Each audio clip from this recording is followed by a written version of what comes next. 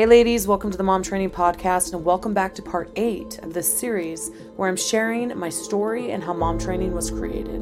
We've been talking about the 6 key principles I learned from interviewing hundreds of moms and how I was determined to increase my skills before entering motherhood and family life. I feel like each baby I've had, there has been a focus on different ways to prevent depression and anxiety after having a baby. But what isn't focused on is strategies of how to cope when moments are surprising, unpredictable, disappointing, or require extreme flexibility. How do you navigate the disappointment when you try a new routine and your child is sick the first day? Or how it feels like there's always resistance in taking care of yourself? What do you do when you are too exhausted to think, or the responsibilities have piled up and you're overwhelmed? We can find ourselves feeling despair and defeat easily when the mental and emotional challenges build up over time. What if mentally coping successfully was a skill that we could practice and get better at with time?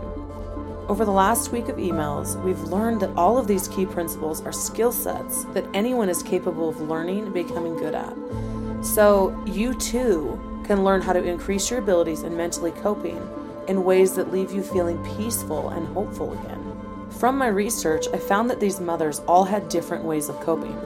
For example, one might take a nap during the day, or one had a day of spontaneity where they let themselves release from the structure for a while to decompress. Another might be learning how to lighten her load with delegating or simplifying her task list. Each had a way to lighten their mental load a little more and gave them what they needed to cope with the challenges more successfully. So if you feel like you're struggling with your emotional mental health and that the mental load is heavy to bear, what is your strategy? What coping skills do you practice? I will tell you this: increasing your mom training and skill sets in your home will not only support and protect your emotional mental health, but will help you decrease your mental load and build you up. Tune in tomorrow as we discuss the 5th key principle that'll change your life. See you tomorrow.